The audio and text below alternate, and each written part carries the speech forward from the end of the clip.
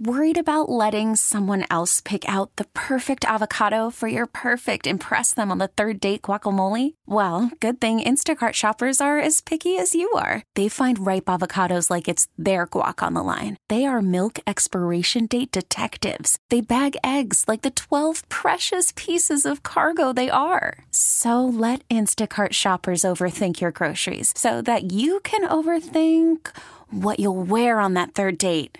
Download the Instacart app to get free delivery on your first 3 orders while supplies last. Minimum $10 per order. Additional terms apply. T-Mobile has invested billions to light up America's largest 5G network, from big cities to small towns, including right here in yours. And great coverage is just the beginning. Right now, families and small businesses can save up to 20% versus AT&T and Verizon when they switch. Visit your local T-Mobile store today.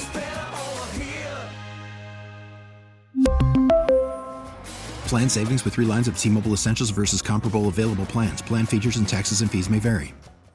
Ed Hutton from Niagara University. Ed, good morning. Happy Sunday. Good morning, Joe.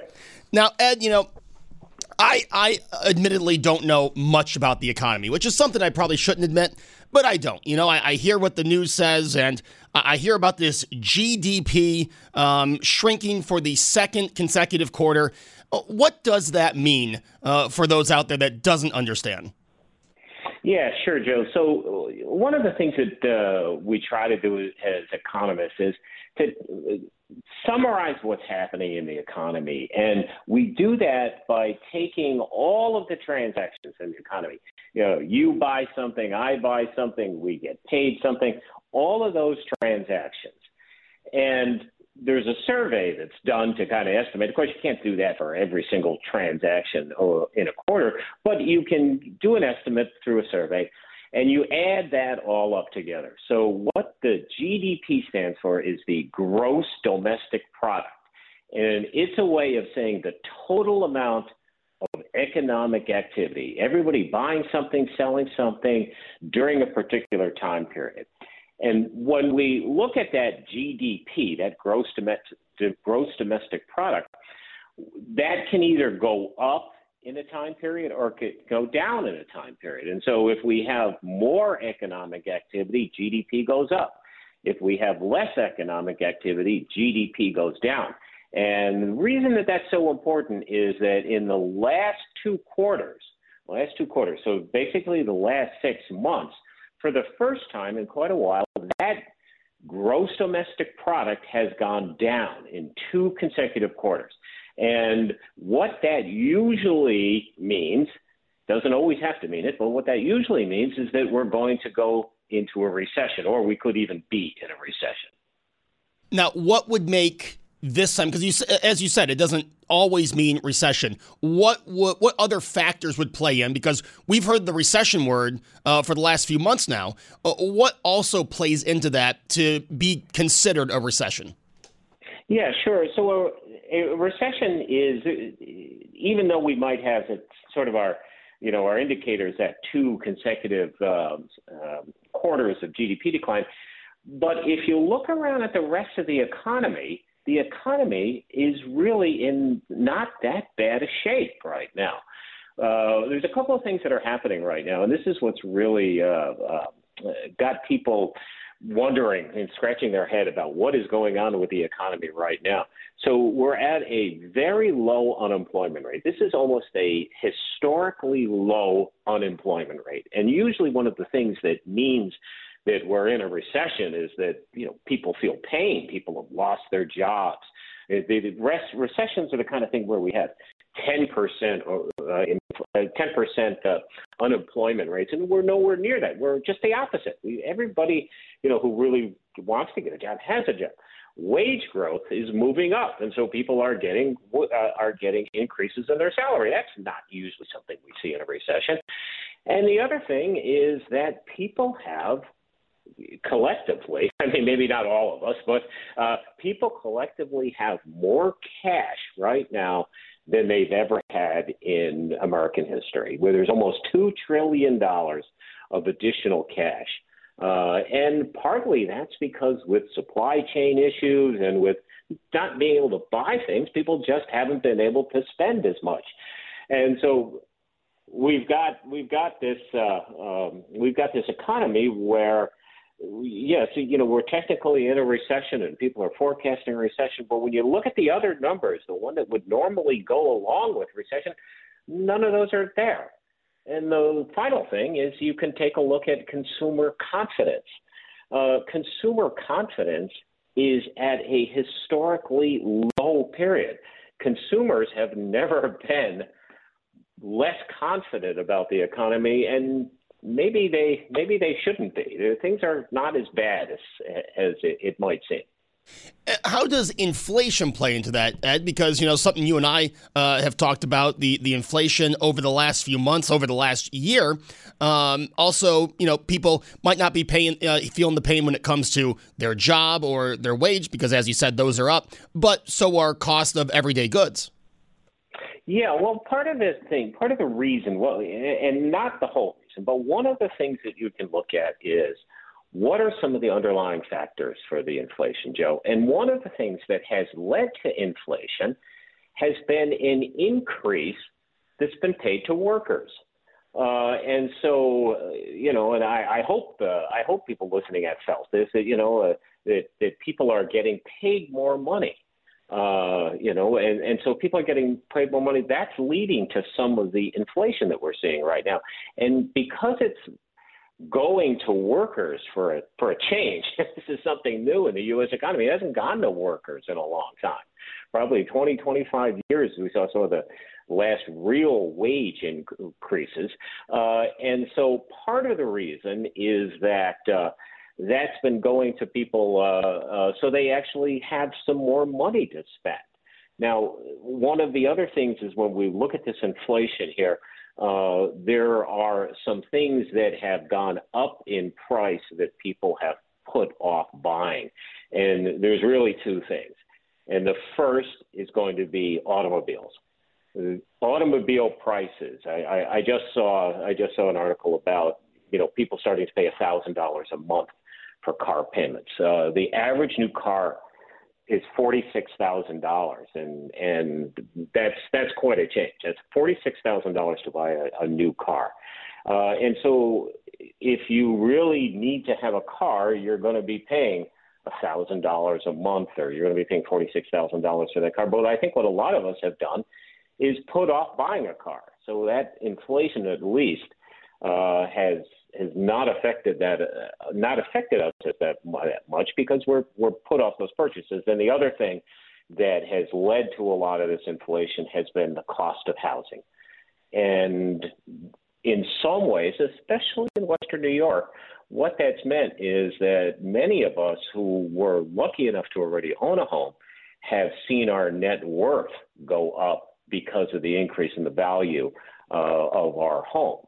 Now, of course, if you're somebody who is a renter or somebody who's starting a new family or somebody who wants to buy a house, that's impacted you very negatively.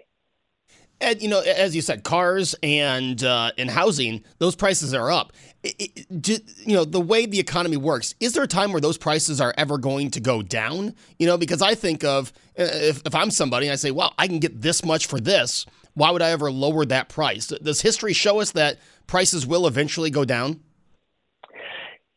Not usually. That's especially with things like with housing and automobiles. Now there have been notable times, not so much in Western Europe, but if we go back to 2007 and we think about the real estate crash that led to the financial crisis of 2008, and so that was very much a situation where housing prices fell, not so much in Western New York. It affected us very much in Western New York because we had never had that big rise like they did in California and Arizona and Florida and other places. So, yeah, it can happen. I can't think of many instances where car prices have come down.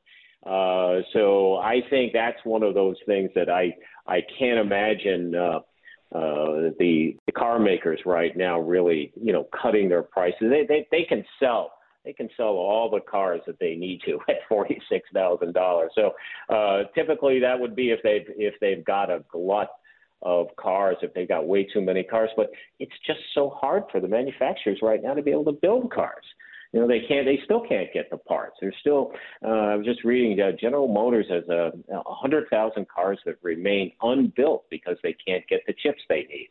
So as long as we're in that situation where there's a lot more demand for cars than there is supply, I don't see the prices on that going down. Now, on the week where we hear that the GDP shrank for the second quarter, we also had a 3-day winning streak on Wall Street. Major averages post best month since 2020. What does that signal? If I'm looking at the future of the economy, what does this week on Wall Street signal, if anything? Yeah, sure. So we did have a really good week in the markets. Some of the sectors in the market that had been affected the most in the last 6 months, and so this was the big technology companies and that sort of thing. Those companies really did well, and here's the reason why, I think, is that the Federal Reserve, of course, we hear a lot about it. There was an increase of 75 basis points in the targeted Fed funds rate. So yes, that was expected. But what the Federal Reserve does is that when it raises rates or lowers rates, it also gives it's just a few paragraphs. It's not a big long essay they write or something you take hours to read. But they typically give a couple of paragraphs. And in that, they give their outlook. And one of the things that they did, there was a sentence in their outlook that they issued when they raised rates by 75 basis points. And they said that they basically, looking ahead, they basically think that that's going to be the last of those big 75 basis points or 0.75% increases. And so what the Fed is saying is that we were very dramatic. We had the big increase and then another big increase, but they think looking ahead, and of course they're not always right, but looking ahead, they think that right now there might be in the position where they're going to start to taper that. They're going to start to bring those increases down. They really need to bring interest rates up about 1% more this year. And instead of taking big jumps like they've done the last 2 times, they're really starting to talk about maybe tapering that back and going to 50 basis points and then 25 and then 25. And there was a sigh of relief from Wall Street this week. And they said, yeah, okay, we can deal with that. We're not going to be at this really high pace where we're going up 75 basis points. We're going to go down to this, more tapered thing. And so as long as I think we're on that trajectory, I think it's good news for the stock market. It certainly was this week.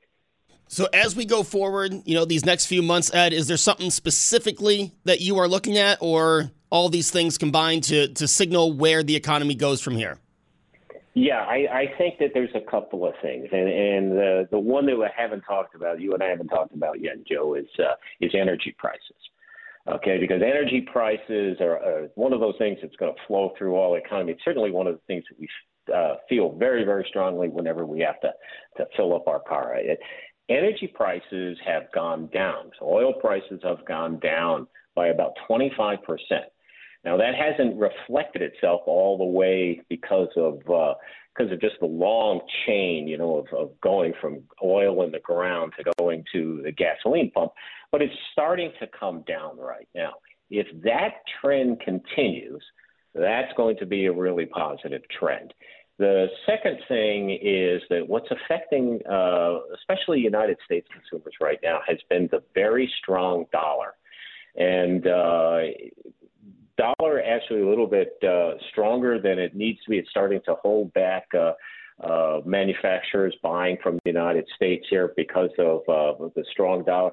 If those two things start to work themselves in the direction they're doing right now, I think we might actually be at the point where, the inflation comes down, the consumer has all of that money, and they start to get some supply right now. So I think the next quarter, the next 6 months are going to be really critical, and I think there's a possibility that we may get this soft landing with the economy, where inflation comes down, but it doesn't lead to a dramatic recession.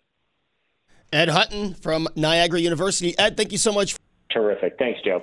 We really need new phones. T-Mobile will cover the cost of 4 amazing new iPhone 15s, and each line is only $25 a month. New iPhone 15s? It's better over here. Only at T-Mobile, get 4 iPhone 15s on us and 4 lines for $25 per line per month with eligible trade-in when you switch. Minimum of 4 lines for $25 per line per month with autopay discount using debit or bank account. $5 more per line without autopay, plus taxes and fees. Phone fee at 24 monthly bill credits for well-qualified customers. Contact us before canceling account to continue bill credits or credit stop and balance on required finance agreement due. $35 per line connection charge applies. See T-Mobile.com.